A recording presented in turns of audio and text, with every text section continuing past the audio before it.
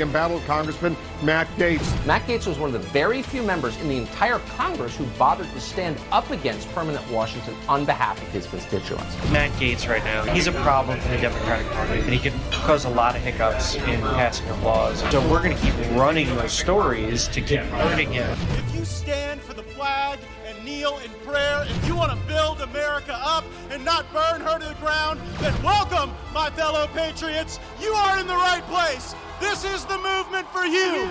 You ever watch this guy on television? It's like a machine. Matt Gaetz. I'm a canceled man in some corners of the internet. Many days I'm a marked man in Congress, a wanted man by the deep state. They aren't really coming for me. They're coming for you.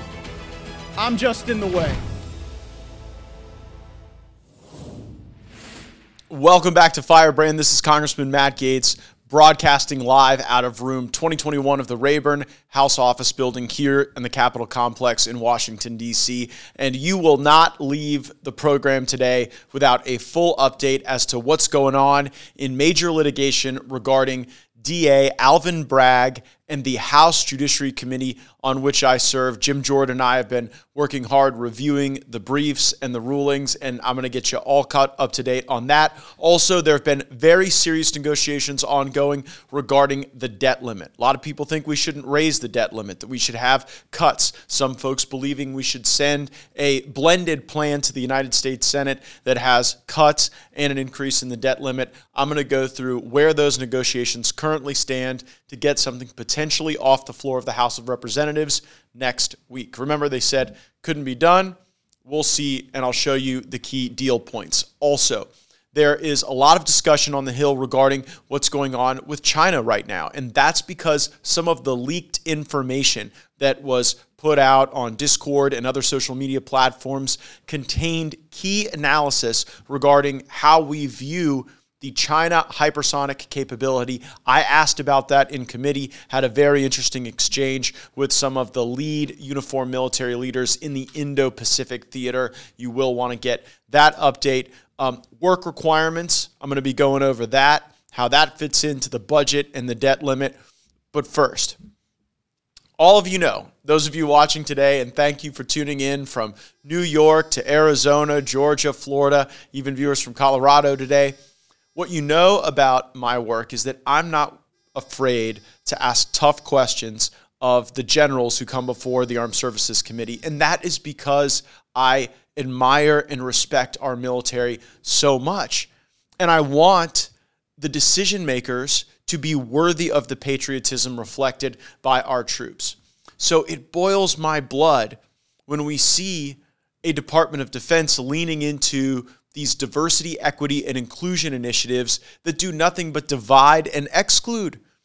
And sometimes I feel like they all think I'm crazy, and I think they're crazy because there is this disconnect between the recruiting challenges, the retention challenges we face, and the embrace of woke ideology. And that was on full display during my questioning of Army leadership. Now, what you're going to see in this clip is my questioning of the lead civilian, the Secretary of the Army, and the Chief of Staff of the Army. So the lady is a senior Biden administration official. The gentleman is the general who is the Chief of Staff of the Army, General McGonville. So take a watch. We'll talk about it on the other side. When Secretary Austin was here, neither he nor General Milley could defend some of the bizarre DEI activities that were going on at DOA. And then promptly after my questioning, they shut down the DEI entity at DOA. And so maybe we can make similar progress today. Ms. Wormuth, do you acknowledge that some of the strange manifestations of this DEI embrace have put negative pressures on the Army's recruiting? Congressman, I'm not sure exactly what specifically you're referring to, but when we've done surveys... So if you could put that slide up on the screen, I'll give you one. I thought that might be where this was going. So this is a Vignette 8. It's an Army training, and it's regarding the use of showers. The vignette reads, a soldier transitioned from male to female, as indicated in DEERS. The soldier did not have sex reassignment surgery. The transgender service member is using the female showers and has expressed privacy concerns regarding the open bay shower configuration. Similarly, other soldiers have expressed discomfort showering with a female who has male genitalia. And then if you look over at subpart 3 regarding the considerations, it just says, all soldiers will use the billeting, bathroom, and shower facilities associated with their gender marker in DEERS. What's your reaction to that? My reaction, Congressman, is we're focused on building cohesive teams that are trained, disciplined, and fit. Well, General McConville, I'll give you the next chance. Do you think that it builds cohesive teams to have biological males showering with women? I think we need to respect the privacy of our soldiers and have an environment where everyone can thrive. Well, of course, but that's not an answer to my question. Well, that's the you and I spent a good amount of productive time yesterday talking about cohesive team building. We did. Does this advance cohesive team building in your best military opinion?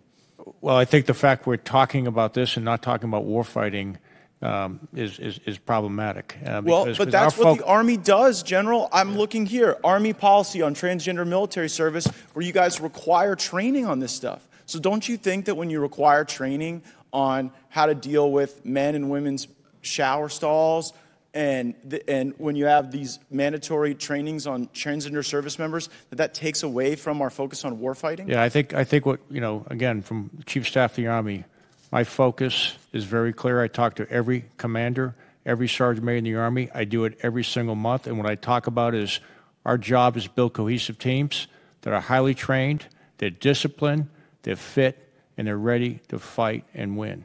And that's where I'm at. But I am positing that when there is a focus on how biological men are going to shower with women, and on unconscious bias training, which you require, and on mandatory gender sensitivity training, that the call is coming from inside the house at DOD on some of these problems. And the proof's in the pudding. That there seems to be a cognitive dissonance between your recruiting nightmare that we are living through, the nation's recruiting nightmare at the Army, and this kind of stuff.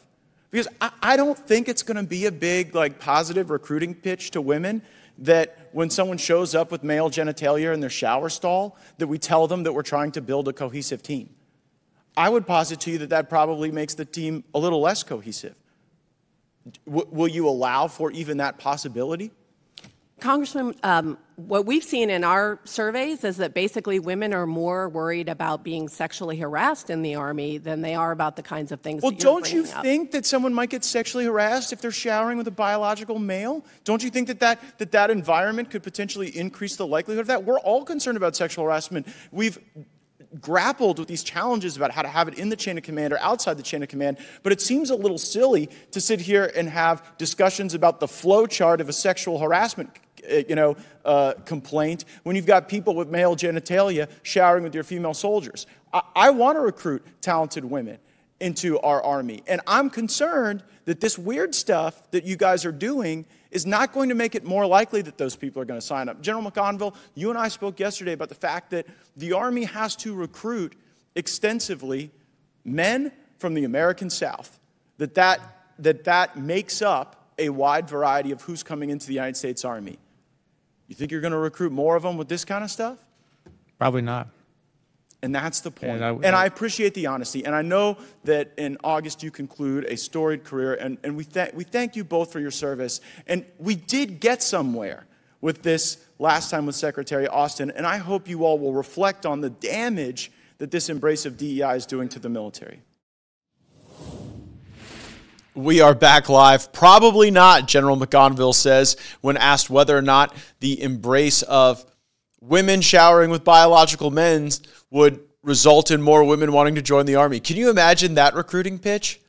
Can you imagine going to tell American families, well, your daughter wants to be a soldier. She'll be showering with biological males. And the nerve of the Secretary of the Army to suggest that the way to combat sexual harassment is with your multi-gender shower scenario? Give me a break. These people do not get it. And it's why we are facing some of the recruiting challenges we are. And it's actually why the Army is facing some of the largest deficits between their recruiting goals and what we need to be signing up and what we are, in fact, signing up. We'll stay on them. And we've got upcoming legislation in the National Defense Authorization Act to root out these vectors of wokeness and get them out of our military. So now I want to talk a little bit about where we are with the debt limit and work requirements, something that I've been fighting to get in the legislation. So here's what I'm going to do. I've just come out of several meetings with Republicans from the cross-section of our conference, and here is how the Republican plan to raise the debt limit is being pitched. So I'm giving you the information the leadership's given us, and I'll tell you at the top, I've not decided how I'm voting on this plan yet because there are a few areas of detail that we still need to work out.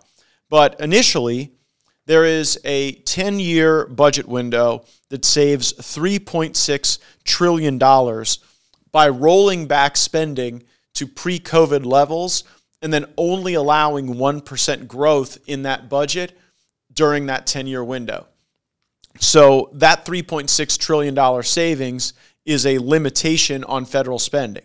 Now, I wouldn't call it a cut, except that the weird way Washington works, there's always these automatic escalators for inflation and the like. And so this is not 1% on top of inflation. This is 1% growth, period. That would be the strongest cap we've had on federal spending, certainly in the last decade, maybe even before that. So second thing is areas of savings. First, clawing back unspent COVID funds. The budget estimation is that that's still about 50 to 60 billion, but frankly, it'll be less by the end of this podcast because entities know that we're interested in COVID clawbacks now that the national emergency has been ended, and they're obligating these funds as fast as they can. So that might not be as big a savings as we expect. Next bullet point, defund Biden's IRS army. You'll remember that House Republicans stood united against the 87,000 IRS agents weaponizing this government against fellow Americans. I would suspect against conservatives. That's what they did the last time they weaponized the IRS. They came after Tea Party groups. So getting rid of those 87,000 IRS agents, a condition to this deal. Also a repeal of all of the Green New Deal tax credits that are in the IRA. That could range anywhere between $271 billion and $1.2 trillion over the budget window. And that's because there's been this crazy overutilization of some of those credits. And even Joe Manchin has come out and said that the Inflation Reduction Act, aptly named, inaptly named, it's not being implemented in accordance with legislative intent. So he's already saying that, so that's why there's such a big delta in the potential budgetary impact of the repealing of those Green New Deal tax credits. We would also prohibit Joe Biden's student loan giveaway, $465 billion savings we get a whole heck of a lot of in the first year. And also, we're working hard on ensuring that there's another bite at the apple here. As I've said, I have no problem using the debt limit to negotiate to get less spending. And if the debt limit comes up again more frequently, that gives us another opportunity to create downward pressure on spending. And so under this plan, the debt limit would not be raised to $2 trillion. It would be raised $1.5 trillion. Or March 31st, 2024, whichever comes sooner. So if they do stuff like give Obamacare to illegal aliens, they're going to burn through that cash faster, and we're going to be right back at the table demanding even deeper spending cuts. There are also provisions here to grow the economy, lower energy costs. H.R. 1, we've talked about that, unleashing American energy, giving America power over the rare earth materials that will define who wins the future. Also, the REINS Act, R-E-I-N-S, the REINS Act. Now, I authored and passed the version of the REINS Act in Florida. And what it does is it limits any regulatory action that has compliance costs over a specific threshold.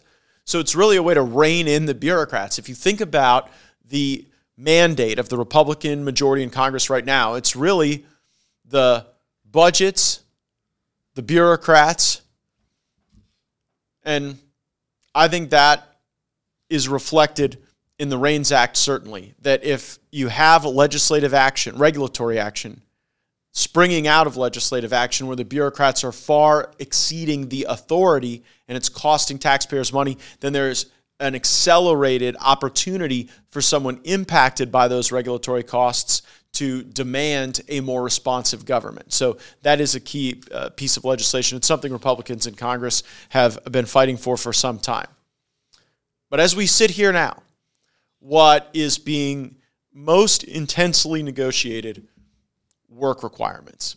I am a strong believer in work requirements. I believe they should apply in TANF, in SNAP, in certain circumstances in Medicaid. Certainly for able-bodied people who could make a contribution and choose not to. I have been fighting for work requirements so long, even when I was first elected in 2017. I'm going to give you a throwback clip from 5 years ago. Here was my take on WUWF, interviewed by Dave Dunwoody, March of 2017. Play the clip. On Thursday, the House gets to vote on the Obamacare replacement bill. Talk a little bit about the bill, what you see in it. Well, Dave, the bill is getting better every hour. In the moments before I called you, I was on the phone with Majority Leader Kevin McCarthy, and I was stressing again that to make this legislation better, there need to be work requirements for able-bodied childless adults. There needs to be an end to Medicaid expansion. You know, some of those states have 1 in every 3 of their citizens on Medicaid. Florida has been more responsible. We're at 1 in every 6. And we also need to make sure that we've got a tax credit system that really works for people and is going to create a competitive marketplace to drive down costs. So I was debating for work requirements with the Obamacare universe back in 2017. That very same universe exists right now. And I just think if people want the rest of us to pay for their health care and they could work, that they ought to. And you can even meet a work requirement with job training, with volunteering at a nonprofit or at one of our cities or counties or local parks. It's something I care about so much. We even talked about it in September of last year on Firebrand. Take a listen. We as Republicans have to be willing to grind this corrupt place to a halt if necessary to deliver wins for our people. And here's one that I've been discussing with some of my colleagues, Mike. Shutting it down over work requirements. Yeah. You want to talk about something that unites Republican, Democrat, independent business owners, people out in the workforce? It's the notion that we shouldn't be paying people not to work if you've got a bunch of able-bodied childless adults getting a whole lot of welfare programs. So I actually think that we could unify a Republican caucus around the theory that we don't fund these entitlement programs anymore without work requirements for able-bodied childless adults. 100% agree, and maybe we wouldn't run out of money so quickly if people were back to work in this country. Work requirements or bust, work requirements or shutdowns. A lot of support for it on the live chat. Steep and Deep on Getter says we need a list of bureaucrats that need to be replaced. And you know what? The rules we fought for at the beginning of the year during the speaker contest allow us to go and defund the salaries of specific bureaucrats. I wish we could have forced that on Fauci, but when you look at some of these people at the ATF, you look at some of these people pushing the wokeness at DOD, I believe we can take specific action against them. And that is a power that Congress has not had and wouldn't have had we not stood up and demanded it as a consequence of the resolution of the speaker contest. So we will be on that very good piece of advice that you've given us on the live chat. As to these work requirements, even my critics acknowledge that before this debt limit debate, there wasn't really a thrust for work requirements as part of the discussion, and I demanded it. So this is, I'm putting it up on the screen right now for those watching on Rumble, and we hope you subscribe and turn your notifications on regardless of how you're watching or listening. This is from the New Republic, March 23rd. Matt Gaetz' brilliant idea for the debt ceiling crisis, Medicaid work requirements. Now, I'll give you a little notice that they don't actually think it's a brilliant idea. They're quite critical of the idea. But I thought it was really important not to have a discussion about the debt limit untethered from policies that do two things, that limit costs and spending on one end, but that increase growth and labor participation and productivity on the other end. And the right work requirements can do just that. Now, why is this a source of negotiation at this point? The work requirements that my Republican colleagues are currently advocating for are 20 hours a week. I just tend to think that we can be a little more rigorous. I would love to see a 40-hour-a-week work requirement, but certainly a 30-hour-a-week work requirement, something higher than 20. 20 hours a week to get other people to pay for your health care, your cash payments. I just don't think that that is something that is unreasonable to ask for. And so we're pushing for stronger work requirements than just 20 hours a week. Some of my Republican colleagues want to keep it at 20 hours a week. The good news is we're all talking about work requirements. I was making the case just yesterday on the House floor. Take a listen. Thank you, Mr. Speaker. I rise to vindicate the most American of values, and that is work. When John Smith landed at Jamestown, he said, "He who does not work, neither shall he eat." And we have drifted so far away of that, creating a social safety net that has been converted into a multi-generational hammock for far too many Americans. And so as we reach America's credit card limit, I am proud to stand with my many House Republican colleagues who believe there should be no increase in this debt limit absent rigorous work requirements. If you could see President Clinton and Newt Gingrich coming together for work requirements in the 90s, there's no reason we cannot do that in divided government now to cut spending where it is wasteful and to grow this economy where it is necessary. Thank you, Mr. Speaker. I yield back. Suze on Rumble weighs in and says, there are a lot of seniors on this program, and that's an important clarification for me to make. The work requirements would be for those from 18 to 55. So seniors would largely not be impacted by these work requirements. Hey, some thought that the work requirement should go all the way up to 65. Initially, when this plan was drafted, I could tell you they were at 49, and so we got them raised to 55. I think someone who's 51 or 52 or 53 can be able to work. And we need workers in our economy. Right now, a lot of our small businesses tell us that each and every day. And so we'll stay on it. Also, I note that Barbara on Facebook says she wants 40-hour-a-week work requirements. Kathy on Facebook says at least 30 hours a week. So keep chiming in. Love getting the feedback on that very issue. Now we travel from the very near term and here at home and our domestic economic situation to the major pacing challenge that we face abroad, and that's China.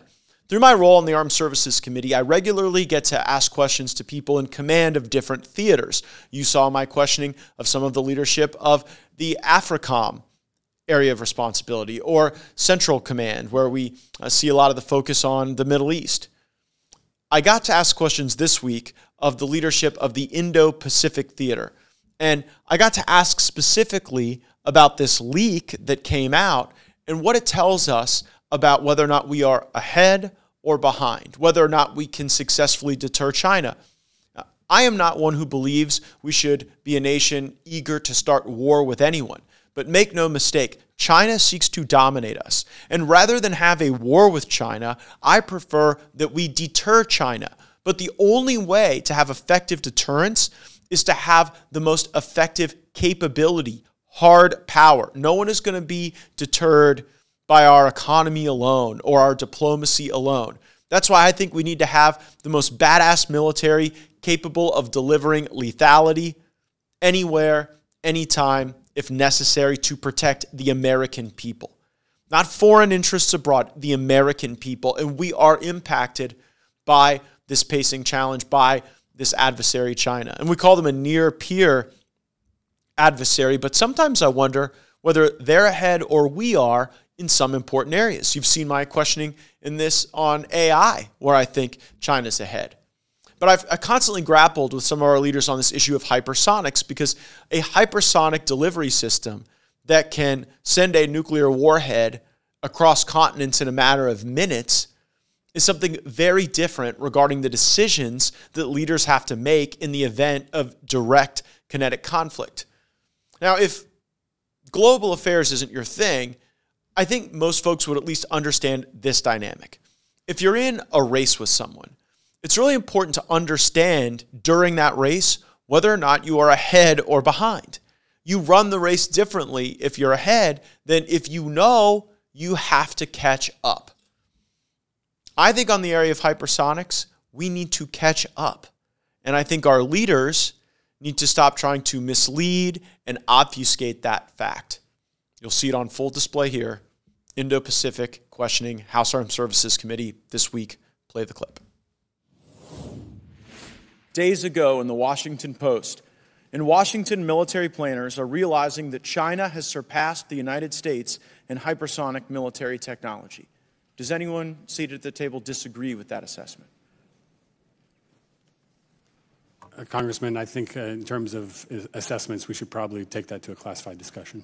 Well, it's been sort of unclassified without our consent. We had this leak that showed that China could launch one of these hypersonic glide capabilities 2,100 kilometers, that it could get there in 12 minutes. And I actually don't think it can't be too classified, because it was a year ago, Admiral, that you were before the Senate Armed Services Committee, and you seemed to be giving the warning at that time that we saw manifest in this leak. You said, quote, "The hypersonic glide vehicle threat poses a serious threat to the U.S. and allied forces in the region, and we require a near-term initial defense capability to meet this challenge."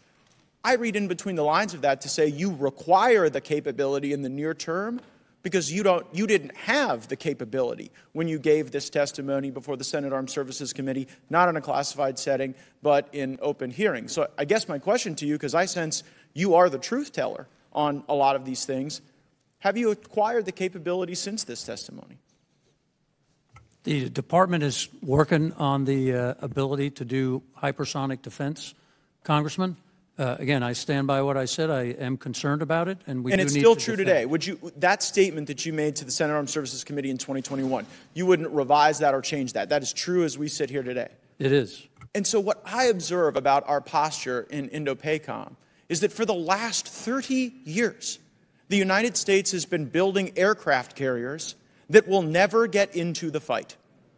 And we've spent years building littoral combat ships, Mr. Smith, that will never get into the fight. And while you have been giving us the accurate information, you gave it to us now, you gave it to the Senate a year ago, the truth is we have not made a sufficient investment in hypersonic defense in order to ensure that we have this credible deterrent threat. Isn't that right, Admiral? Sir, if you look at the report as it applies to our Guam defense system, we have identified the need for that capability. Right. And so I guess tell me, how do our littoral combat ships ever get into the fight in a China-Taiwan scenario? Well, again, I think that'd be better in a classified setting. I do think it's not going to happen. I think it's whether it's classified or not classified. Can we hit a moving target with our hypersonic offense?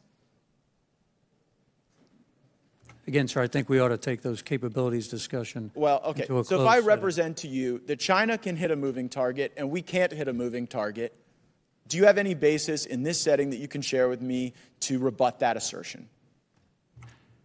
I disagree that we can't hit a moving target. Oh, you think with our hypersonic capability? I didn't say with a hypersonic capability. Okay, but that's what I'm talking about, because of course we can hit moving targets, but with a hypersonic capability, it changes the deterrence analysis because the time window shortens considerably, as this leak of classified information tells us, kind of as you told us a year ago. And so I know that there'll be great bloodlust to go after the leaker of this information. It is never okay to leak classified information, especially when it could potentially put people at risk. But what I wonder is, who's going to be punished more? The knucklehead who leaked this information, or the generals and admirals and so-called experts who have sat before this committee and the Senate for decades saying that these capabilities that we were funding with gajillions of dollars were going to sufficiently deter China?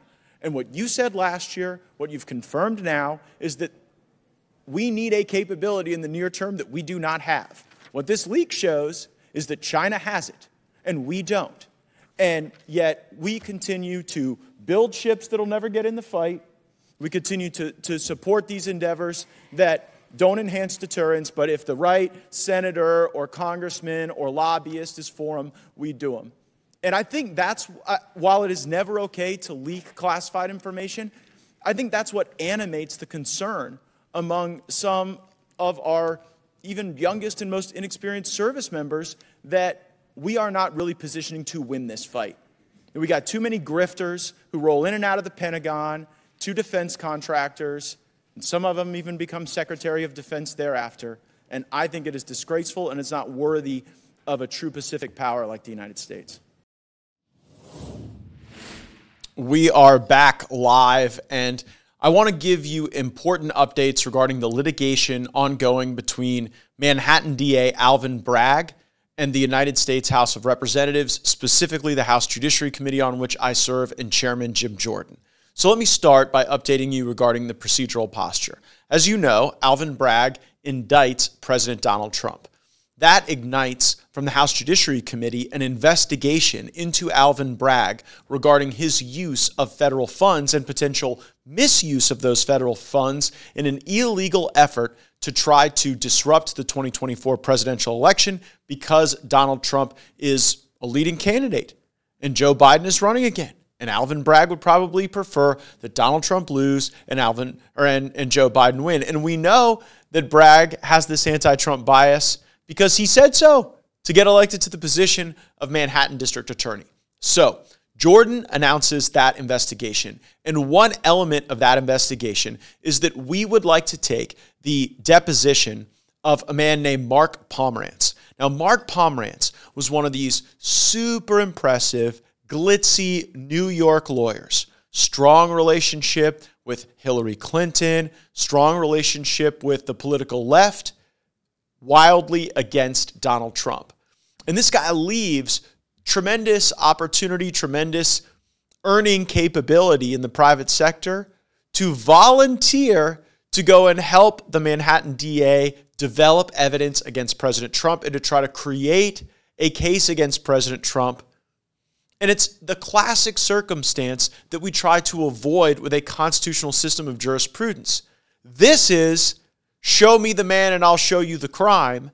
It is not what we are promised with Lady Justice blind, weighing the scales equally for everyone. So Pomerantz goes and volunteers to do this for free. Then he leaves the DA's office, writes a book about his work investigating Donald Trump, and we'd like to take his deposition. We'd like to ask him questions, and so we served him a subpoena. Now, Pomerantz did not object to that subpoena. Instead, Alvin Bragg, in his role as the Manhattan DA, went into a federal court and sued for a temporary injunction to stop Jim Jordan and me and the House Judiciary Committee from taking this deposition of Mark Pomerantz, who had already written a book about many of the things we want to be able to ask him about. And we have serious concerns about the use of these federal funds in such an improper and political way. So Bragg files this lawsuit, and we get a ruling that just absolutely hammers him. Hammers Bragg, demands that Pomerantz show up.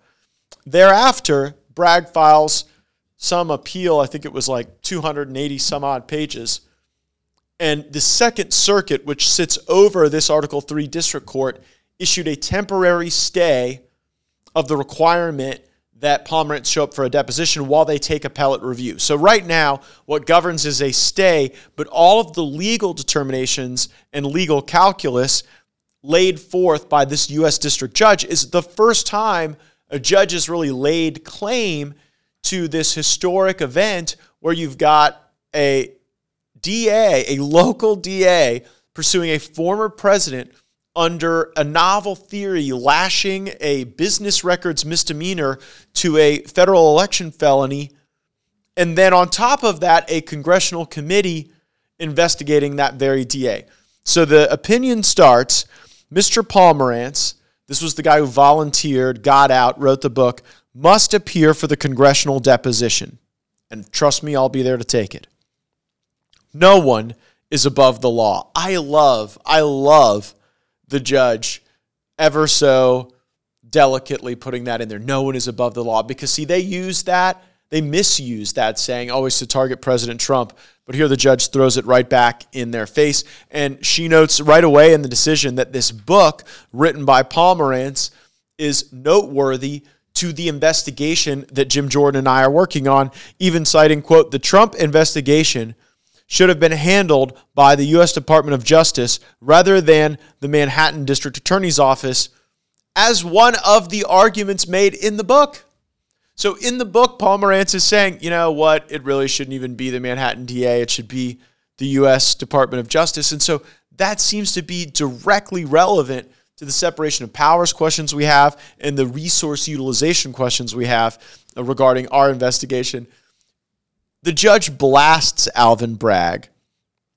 Quote, the first 35 pages of the complaint, this is Bragg's complaint, have little to do with the subpoena at issue and are nothing short of a public relations tirade against former president and current presidential candidate Donald Trump. For Alvin Bragg to catch that much shade, for a federal judge to be calling his pleadings, the first 35 pages, nothing more than a public relations tirade, is quite something. You don't see decisions like this often. She continues, the reality is that as framed, this action, the Bragg action, is merely a motion to quash a subpoena dressed up as a lawsuit. We argued in our memo that Alvin Bragg can't establish a substantial likelihood of success on the merits, which is one of the elements to obtain temporary injunctive relief. And we argued that the permissibility of investigating these federal forfeiture funds that were used to investigate Trump is a logical step.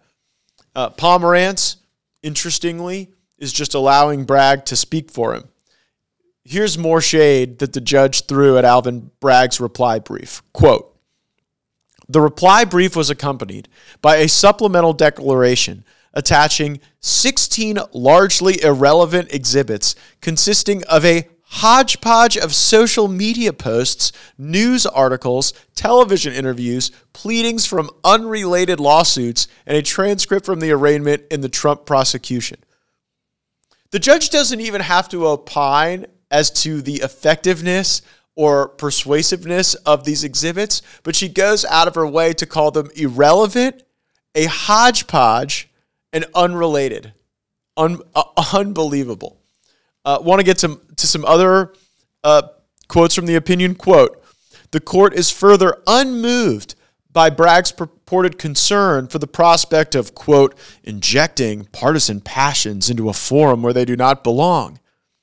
This is what the judge says. By bringing this action, Bragg is engaged in precisely the type of political theater he claims to fear. That is a call out for hypocrisy unlike I've probably ever seen in a federal order like this. Quote, Bragg's throw everything at the wall approach to privilege is unpersuasive. Man, a law professor would not write such a scathing review of a law student's essay, much less getting this from a federal court for a duly elected DA in Manhattan. She continues, quote, Bragg cannot seriously claim that any information already published in Paul Morantz's book and discussed on primetime television in front of millions of people is protected from disclosure as attorney-client work product or otherwise. So bottom line is she retains jurisdiction. She requires a status report from the parties within 30 days. I think that is a signal to Bragg and Paul Morantz that this deposition better occur within the next 30 days. Second Circuit has review of this decision. They ought to affirm it as fast as possible. It really is a classic for all ages. Thanks so much for joining us on this episode of Firebrand. Do me a favor and share it with someone who might not be as engaged in politics or someone who might prefer an in-depth, behind-the-scenes review of what's going on in the courtroom and in the halls of Congress. Subscribe, turn the notifications on, write us a review, and join us next time for Firebrand. Roll the credits.